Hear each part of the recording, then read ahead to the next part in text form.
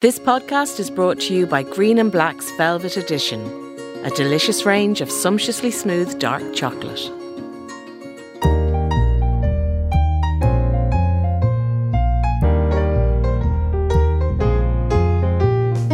I'm Roisin Ingle, and you're very welcome to Back to Yours, a podcast where I knock on the doors of some big names to tell the story of their lives through the houses they've lived in. Hi! Hey, how are you? There's Jack, the dog. Hi Jack, can we come in? Very fierce guard. Yes, please come in. Thank you. Tara Flynn is a Cork woman, a comedian, actor and writer. Her books include Your Grand, and she's also an activist. One of her sketches, if you haven't seen it, is called Racist B&B, where she skewers racist attitudes in Ireland.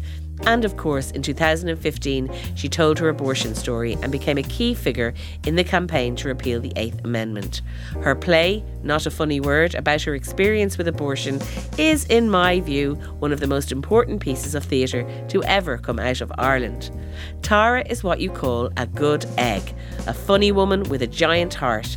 She talked to me about growing up outside Kinsale in Cork, about her life in London, and about the joys of living in a small city centre apartment in Dublin with her husband Carl, her dog Jack, and her cat Buffy.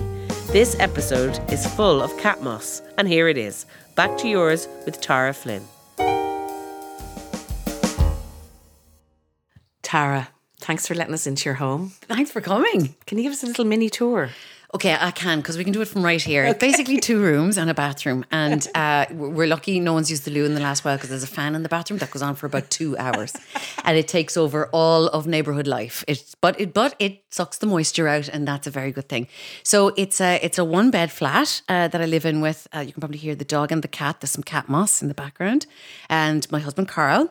And we're very lucky. We're in Dublin 8. We absolutely love the area. I was here in the late 90s. I've come back, and it's a very lovely place to be. We're very lucky to be able to live in Dublin at the moment. So, that's the mini tour is there is a balcony, okay, and I can reach the fridge from here in the living room. So it's cozy, and I love it.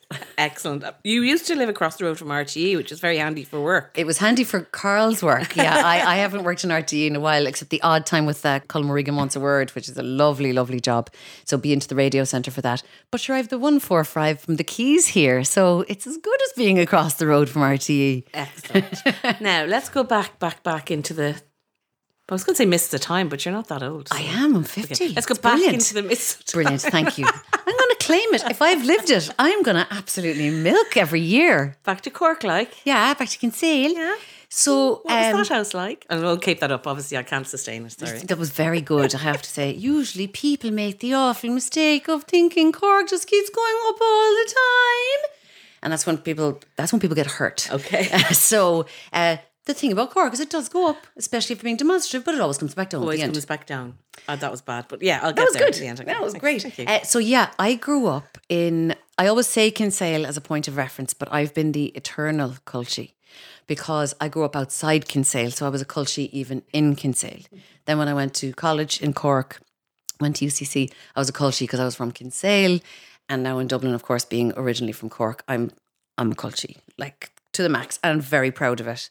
Do you find that word cultie offensive, Tara? No, I don't. I embrace it. I love it. I sometimes use it and I feel like it's a bad thing to say. That's your Dublin attitude. That's your terrible Jackie attitude. Hope you don't find that offensive. It was a great place to grow up, but because we were 4 miles outside Kinsale, which doesn't sound like a lot, there was no public transport. So until my sister and I were old enough to cycle in by ourselves, we had very little independence. Now, this was a really old house, so it had a huge garden. It was a really old house, and the reason Mum and Dad were able to afford it when they were newly married was it was absolutely falling apart. There was no electricity. There was no running water. Mum has a story of when I was a toddler, and Sarah, she was like 8.5 months pregnant with Sarah. They had just moved into this house, and it was great because it was the idyll. It was like, there's going to be, imagine we'll do it up, and there'll be fruit trees, and we can have animals. And it was like, yes, and that is true. And over time, those things did happen. But initially, we lived out of the kitchen, and there was mum going 8.5 months pregnant, sort of a mile up to the neighbour's land where there was a spring to bring the water back. Yeah. So it was that rundown. And it was basically room by room. It got done up. But we had a telephone line. Wow. Not everyone did at the time. Yeah. So the neighbours would come if they needed to use the phone. There was a bit of that. That was starting to change. And it was still the days where you had to, for certain, like around Kinsale, you could direct dial. But for broader West Cork, which is where all the relatives were, you had to call the exchange. But we had a phone, so like we were the cool kids, and we were ahead on technology. And what about, did you have your own bedroom? Sarah and I had a shared bedroom, and that was the other thing. There was eventually a guest bed. There were 3 bedrooms. Like, it was a really big in terms of the footprint. The house was big, but it was 3 bedrooms.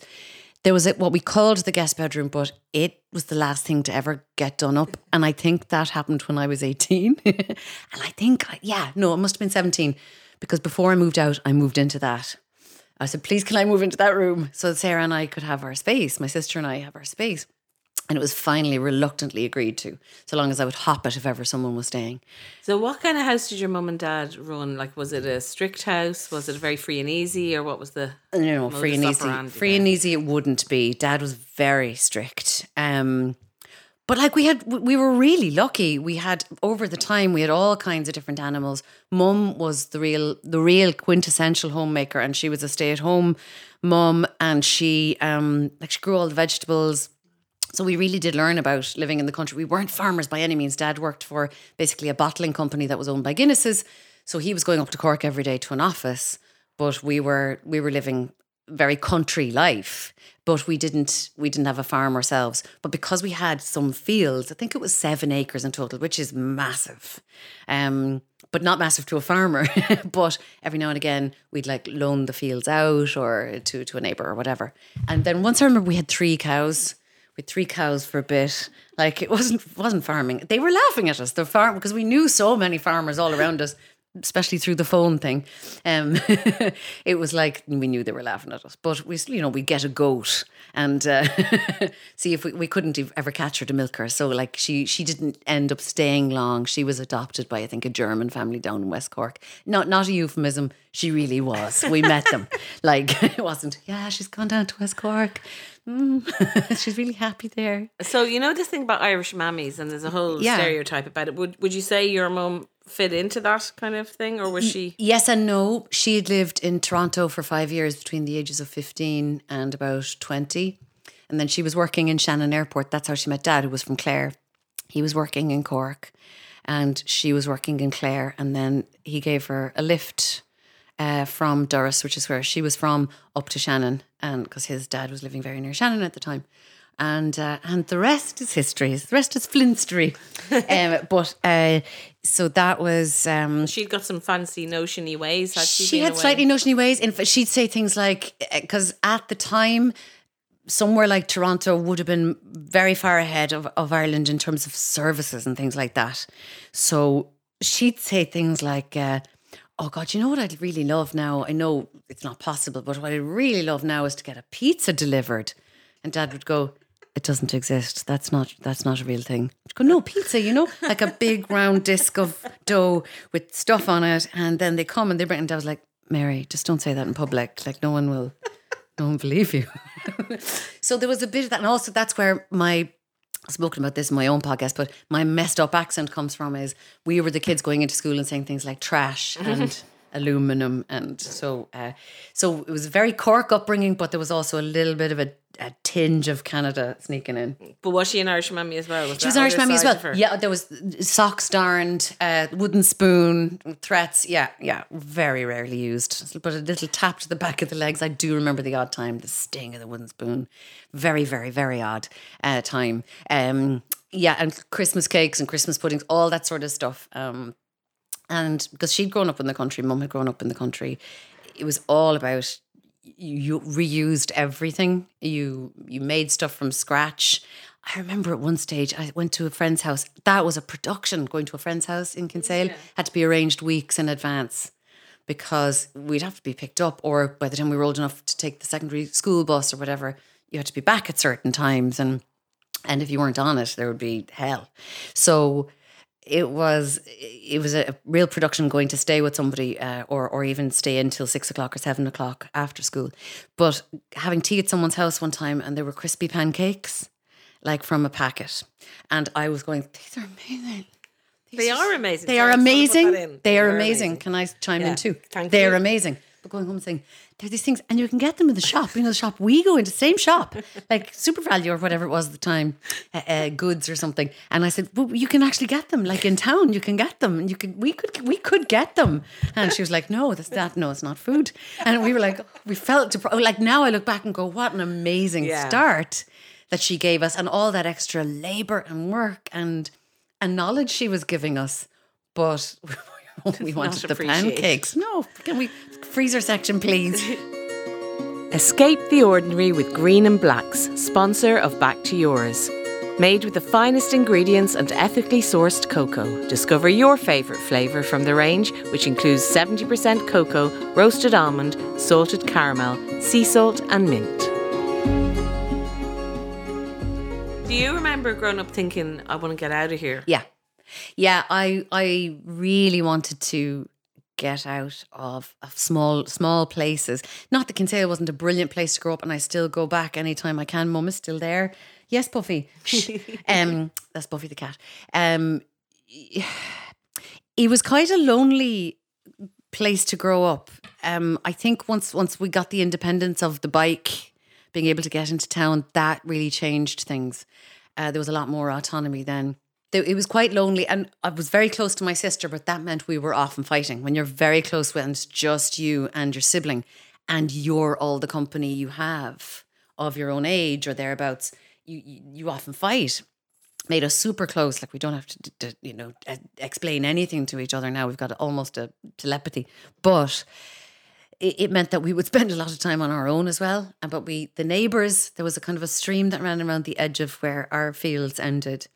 And the neighbours there was a wood, Ballantubber wood, and one or either or both of us would feck off into the wood with a dog or a cat. There isn't a picture of us growing up that there isn't a dog or a cat draped somewhere. And the dogs were brilliant because they'd come with us, and we'd go off up the woods and just, make up stories and just have a little adventure on our own, but also cool off, come back. Yeah. And yeah. So that sense of wanting to escape then, was your first escape into Dublin, or was it going to Cork to study? Yeah, UCC. That was great because it's brilliant to come back to somewhere where everyone knows everything. But that for 2 days, and then you're gone again, and nobody knows anything. And where did you live then when you went to Cork? I lived with someone else who went up from Kinsale. Hello, Jean.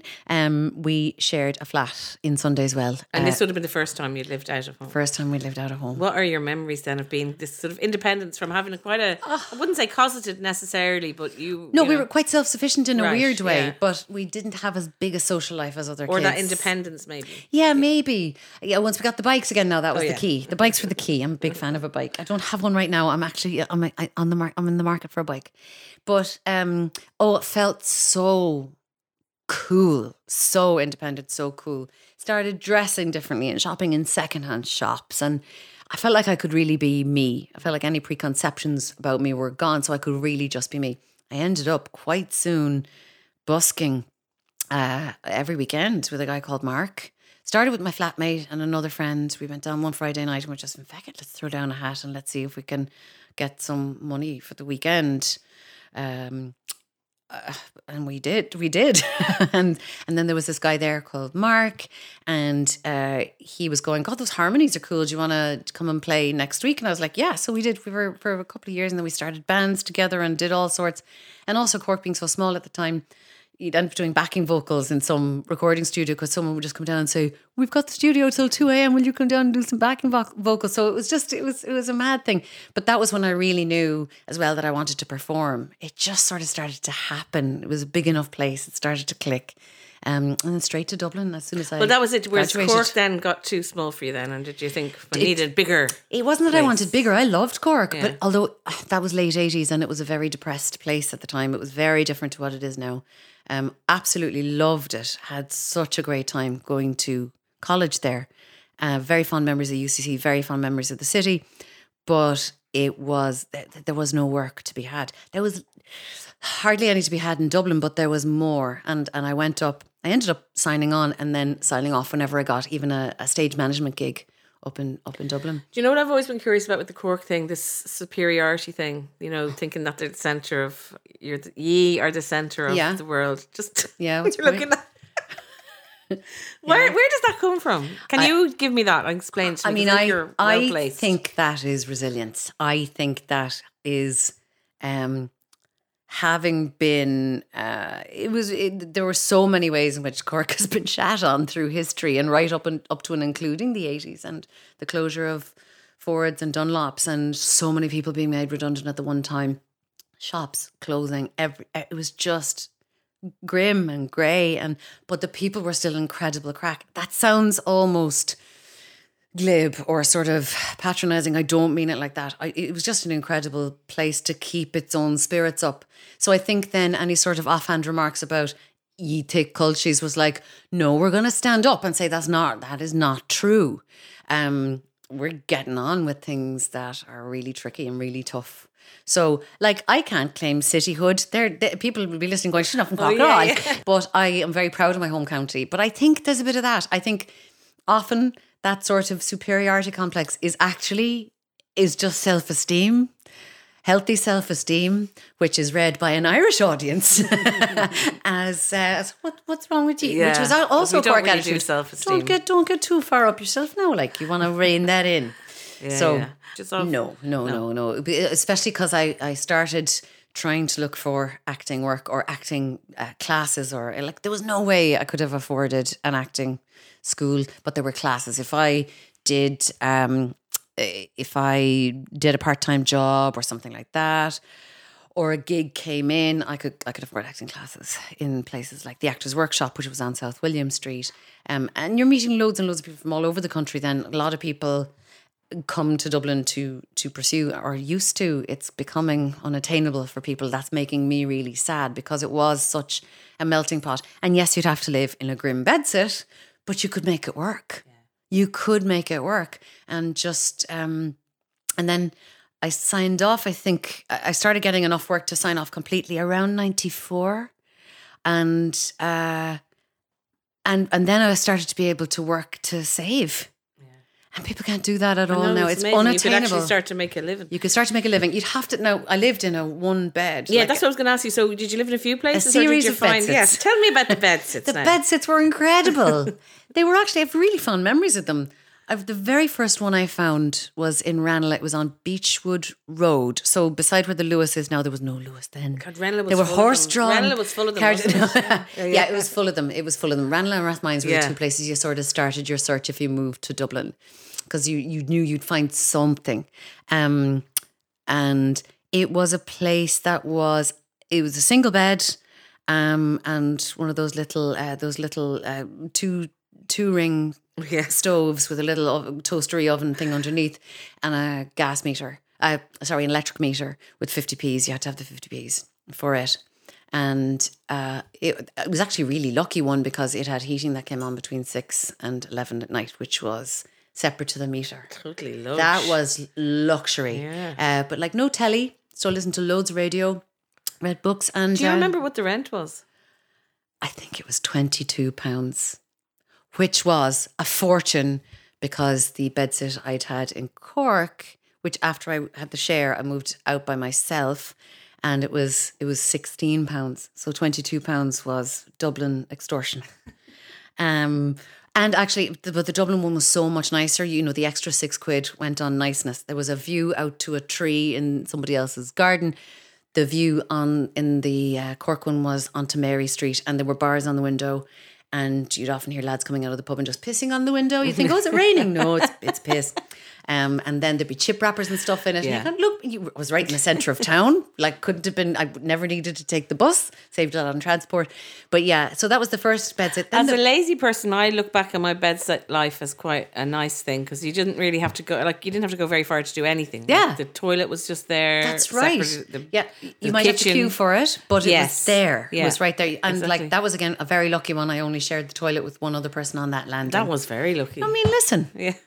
I didn't know I was born. But it's kind of sad to look back on that, because It's the same place now. If you were talking about rent, it doesn't exist. It doesn't exist, or it exists, but it's been charted up a tiny bit. It's the same space, and it cost you prohibitive. Lots of people couldn't afford it. Yeah, and that's just mad. It is mad to me that you can't, like, back in those days, and it does sound like I'm talking about, horse-drawn milk creamery trucks, but back then, like, I was in the arts, which was a fucking huge risk, and I managed to make it work. But I managed to make it work and then start to save, which is incredible. Incredible. I mean, even before, like, there were moments where I was earning a lot from what I did.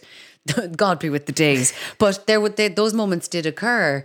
But even before that, I was able to start saving. If I was prudent, if I was careful, I was able to start to save. If someone had, if two people had regular incomes, they'd have a holiday, and all those things would be, they wouldn't even have to think about it. And now those things are, two people working all the time are struggling to make rent. That's bonkers to me. Something's wrong. Something's very wrong. And when you went to London as well, I suppose it was accessible to you in terms of money and being able to live, to try and be a performer. You could do that too, but harder, I'd say. Just about. And because I did own somewhere here, I let that out. Like, you were able to save up for an apartment when you were working in Dublin. In Dublin, yeah. No, not in London. No. It was a lot more hand to mouth. That's just to show that you were actually able to live and save for deposit and get on the property ladder and all that. Yeah, absolutely. Which became tricky then as income went down. That became tricky. So it's sort of like people go, oh my God, I can't get on the property ladder. There are also pitfalls there if you've got a job that has moments of good fortune and moments of lesser fortune. So that's something to, I think, when people look back and say, oh, it's great you were able to get in the property ladder. Yes, I was very lucky at certain points. Staying on it is tricky and needs management, needs to be constantly attended to. So, and what kind of place did you live in London? Was this about you getting big breaks and trying to get onto the next level of your career? And it isn't even about big breaks. It's more about, I remember Darrow Breen saying long ago, because he moved to London in the sort of very late 90s or early 2000s, but we used to talk about the Fringe and say that the Fringe was comedy, what was it? Comedy college. So the Fringe was comedy college because you did the same show every night. You did slots every day. You're really working hard. You're honing everything. Yeah. You're getting better. And even if your show isn't a big hit, you're doing it for 6 people sometimes. You're doing it for 2 people some days. They say the average across the Fringe is an audience of 3. And that's even when you factor in the 600 seaters that are selling out every night. The average audience attendance across the Fringe is 3 people. So you're very often in that end of things. But that doesn't mean you don't learn an awful lot. But I remember Dara saying, Edinburgh's Comedy College, London is finishing school. Like, you're playing all different kinds of audiences. It's not a cultural event. It's just loads of different clubs, loads of different people from loads of different backgrounds. And so there was part of me as well that just wanted to have done that, to get as good as I could at what it was that I was doing. And to go into bigger rooms with bigger auditionees. Honestly, there was someone who was involved in my management at the time who told me that I shouldn't go because of my age and because it was very competitive there. And I went, well, you've just said the wrong thing to the wrong person, because now I'm definitely going, even if that's really stupid. But so there I lived first with a friend to just get started. We shared for only a few weeks. Then I had a dog, the dog that predates Jack, a dog called Oscar. So myself and Oscar were on our big London adventure. But that meant that my options for renting were very, very narrowed down. That made it kind of good, because I'd go to a locality. I went to Muswell Hill because I kind of knew it. It was also a little bit cheaper at the time because it doesn't have a tube station. So when somewhere's only served by buses, it brings the prices down a little bit. And I knew it because my sister had lived there in the 90s. So I kind of went, I'll just see what there is. And I went into a local letting agent and I just said, what have you got for X price? And they went, here you go. And showed me like 20 A4 pages down in front of me. And I said, and what have you got that takes dogs? And they took 18 in them away and said, these 2. But there was a lovely flat up over a shop that took dogs. And they said, you just need to steam clean the carpet if and when you move out. Agreed to do that. Moved in there and ended up getting married out of that flat. And so how long were you there altogether? I was there 5 years. Wow. Yeah. So it was really home. It was really home. Yeah. And you met Carl there. Met Carl, and then he ended up moving in. So the last, I think, 2 years of living in London was with Carl in the same flat. Yeah. And that made it more manageable as well. So what are your memories of that? Because like falling in love with somebody and having this home and Muswell Hill, and was it quite a romantic time in your life? It was a romantic time in that way. I had totally given up on the idea of meeting anybody. I was really, in fact, scandal, gossip. I think this might be a Back to Mine exclusive. Yes. I broke up with Carl about 2 months in. I just went, this is going too well. This is too comfortable, too easy, is this even fireworks if it's just so lovely and warm? And I said, you know what, I just think it's not sparking for me. And it's in a way, it's a very Irish woman thing. In a weird way. I'm we're sort so of thinking thick. of a Marion Keyes book or something, or a no, plot but like honestly, that, you know? It really does resonate for a lot of people. I read a beautiful article by Louise O'Neill recently, which explores the same territory. Just feeling safe is suddenly almost a threatening feeling, and it's a very weird thing. But luckily, he walked out, but he did something, he's a screenwriter, and feck him anyway, he knew exactly what to say. He turned around on the doorstep, we were because we had our own entrance, but sort of up a fire escape up the back. He was just a boy standing in front of a girl. He was just a bit of it. Yeah, is it raining? He had noticed. It was London. It's torrential. But so, yeah, Richard Curtis can get thee behind me. But he turned around and he just went, he said, I actually really want to fight for this. I think there's something really good there. But he said, I know, even in the 2 months, knowing you, he said, I know that if I do that, it'll push you away even further. So I'm just going to leave it with you. And he walked out and I kind of went, oh. Bleep, deleted. Spent the day going, oh my God, now I've blown it. Which was another part of the whole psychological mess. Sabotage. It's like now I've sabotaged something that was really lovely and someone who was really wonderful. So I rang him about 4:00 and I said, I realised that I may have totally blown it and that this is messy and weird and annoying and crap. And I'm all of those things. But I said, I really feel like I made a massive mistake. And if you haven't written me off completely, I would really love to try and make it up to you. I'm really sorry. And he said, I'll be over at 7. I was like, just don't put this in the screenplay, you. that was the shortest breakup in history. But thank flip. Honest to God, when I look back at it now, and we're married 10 years in March. Next March, we'll be married 10 years. And it's like, I can't imagine, like it's just been so much fun and it's flown. He's been with me through thick and thin, through, financial crisis and through repeal angst and work shortages and all of that. And we've still managed to sit on the couch and have a laugh. And I said recently about the move back to here, which is a smaller place, although it's not much smaller than the Muswell Hill place. We've lived in this sort of setup before, so we're used to it. We're grand. We're just sort of settling back into that groove. But I said, I hope this is all right. You've kind of gone with the flow on a lot of things based on decisions I made long ago.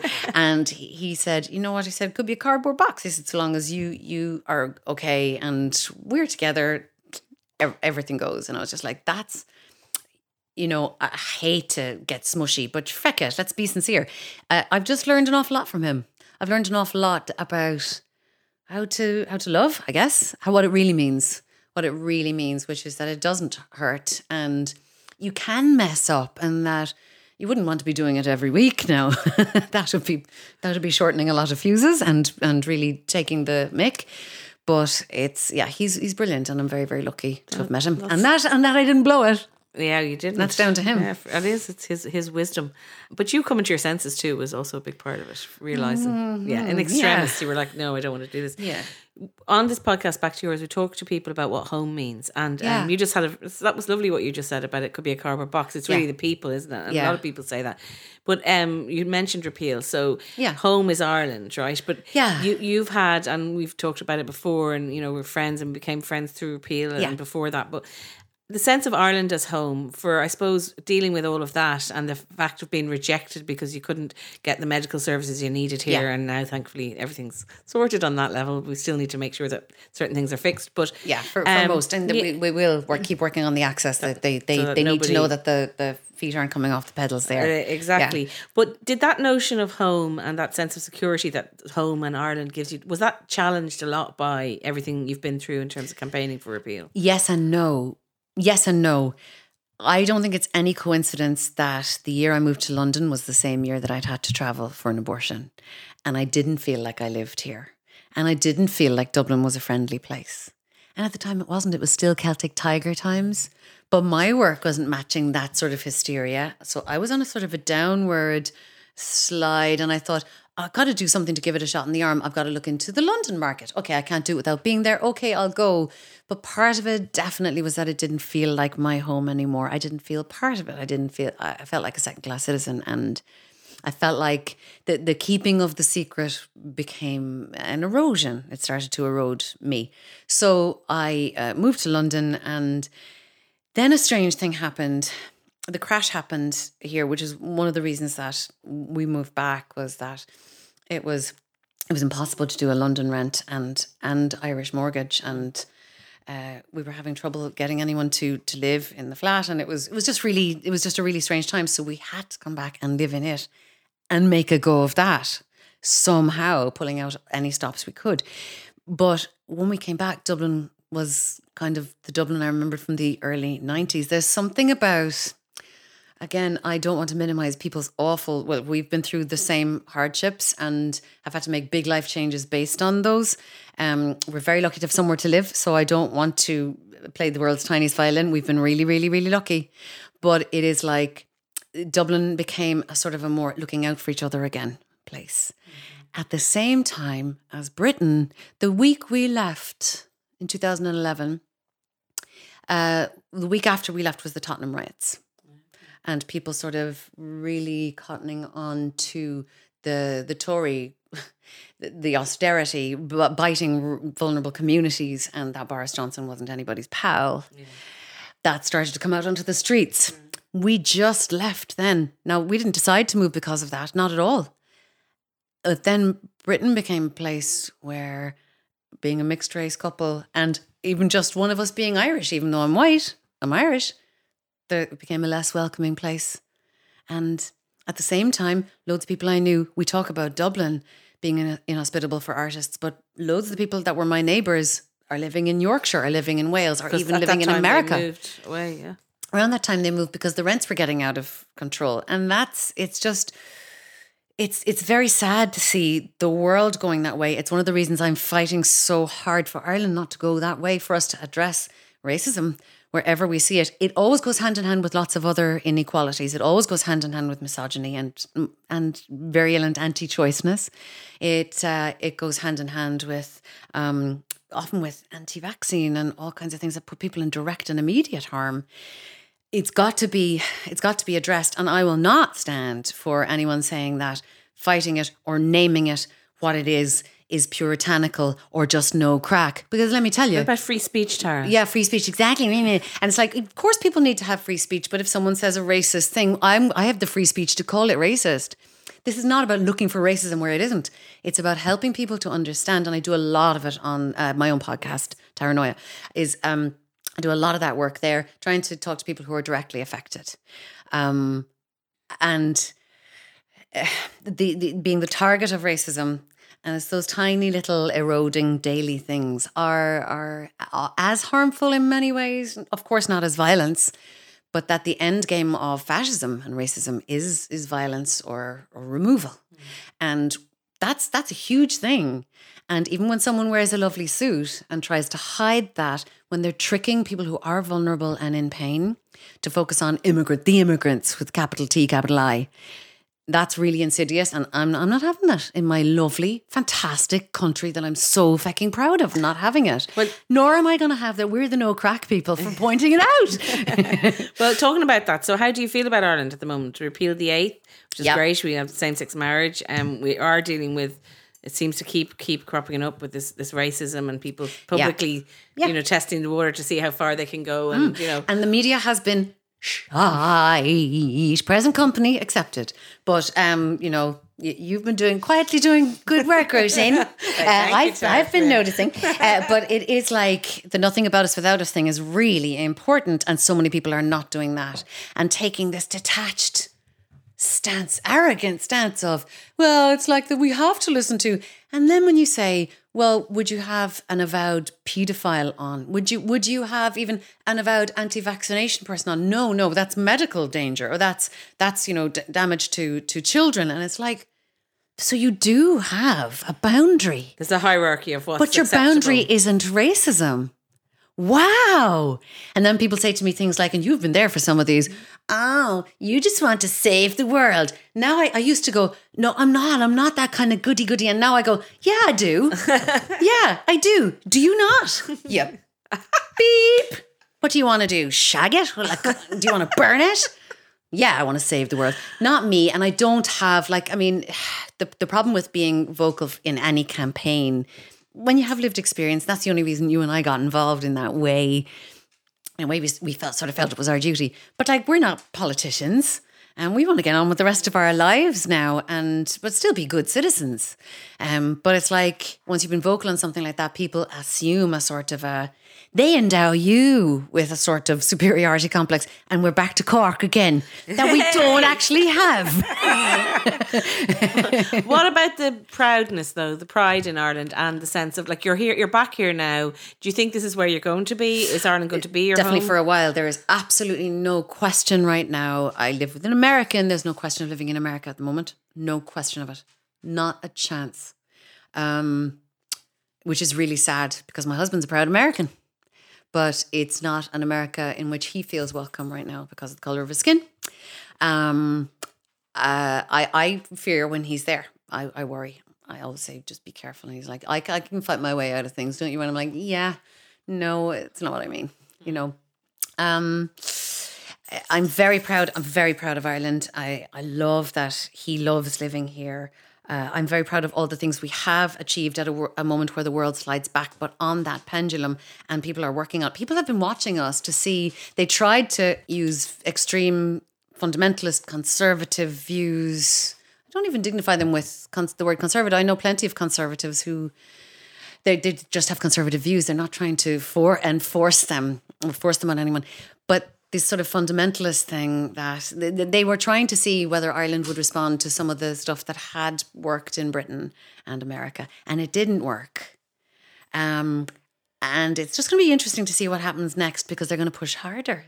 They don't give up and go, oh, well, that's a lost cause. They just go, okay, where are the chinks in the armour? Where are the vulnerabilities and pain? And they're going for those, and we just have to be vigilant. Okay. Before we go, give me some things you love about Ireland, that you love about Dublin, that you love about living here. I love the people. My God, I love the crack. I love the way that Irish people and people new to Ireland who I consider Irish. I love the way New to the parish. Yeah. Exactly. I love the way they just get on with it, and the dark humour. I mean, everyone's kind of a comedian in Ireland, because we take our greatest traumas and we turn them into something that we can live with. And often it's humour that does that. I love the size of the place. I love that everybody, Carl says, the place is the size of a postage stamp. I meet people I know in cities that I've never been to. That's true. He's walking down Shop Street in Galway and someone goes, Carl. And he goes, oh my God, this is such a head wreck. But it's brilliant. It's so physically beautiful. There's so much we have to celebrate, and we just got to keep it warm and inclusive. And I think that's pretty easily done. I don't think it has to be big fights, but I do think there have to be moments of naming when something is discrimination. And we're not going to let those Egypts win. No way. This is our beautiful, gorgeous, warm, funny country. So proud of it. And we're not letting it go without a fight. Tara Flynn, thank you for letting me go back to yours.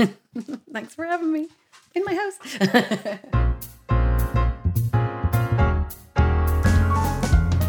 Thanks very much to the brilliant Tara Flynn, and to Buffy and Jack. I'm Roisin Ingle, and remember to subscribe to Back to Yours wherever you get your podcasts so you don't miss a single episode. And if you like what you hear, please give us a review on iTunes and tell all your friends about this podcast. Next time, my guest on Back to Yours is Oliver Callan. Ding-a-ling-a-ling, Roisin Ingle. How's it going? #LedgeBag. Great to be here. Are you okay, Roisin? You're hyperventilating.